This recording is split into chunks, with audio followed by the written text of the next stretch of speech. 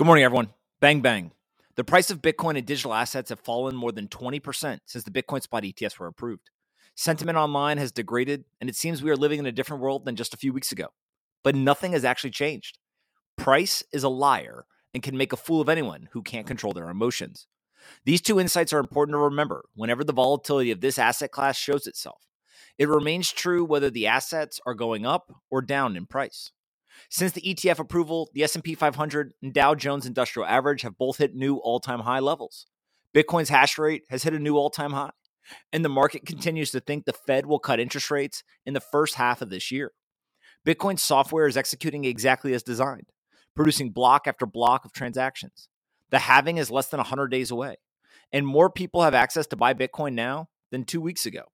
So all the fundamentals are signaling positive signs, and the macro market is preparing for an injection of significant liquidity. Yet crypto prices are trying to distract investors from these facts. Don't be fooled.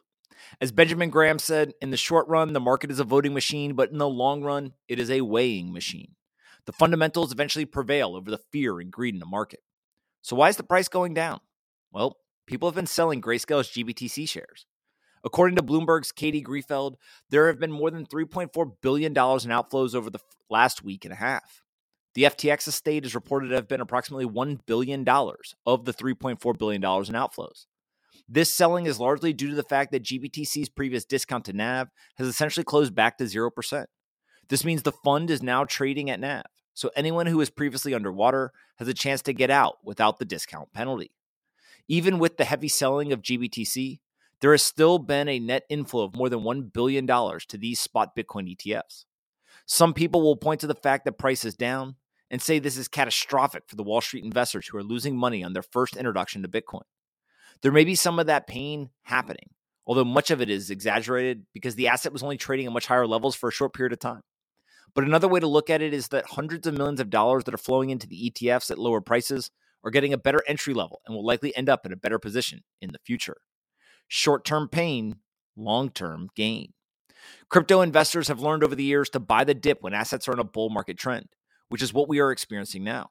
It has taken longer for Wall Street investors to learn this lesson in traditional markets. The dips experienced in the equities market are much less severe. It is natural to see multiple 30% declines in crypto bull markets, so Wall Street will have to get used to this type of volatility.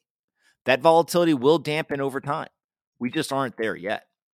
So investors have a choice to make this week. You can look at the fundamentals of these assets and markets, or you can panic because price is showing red. I bought more this morning. You should do your own research and think about what is best for your portfolio. We'll see how everything plays out in the coming weeks. Hope you all have a great day, and I'll talk to you tomorrow.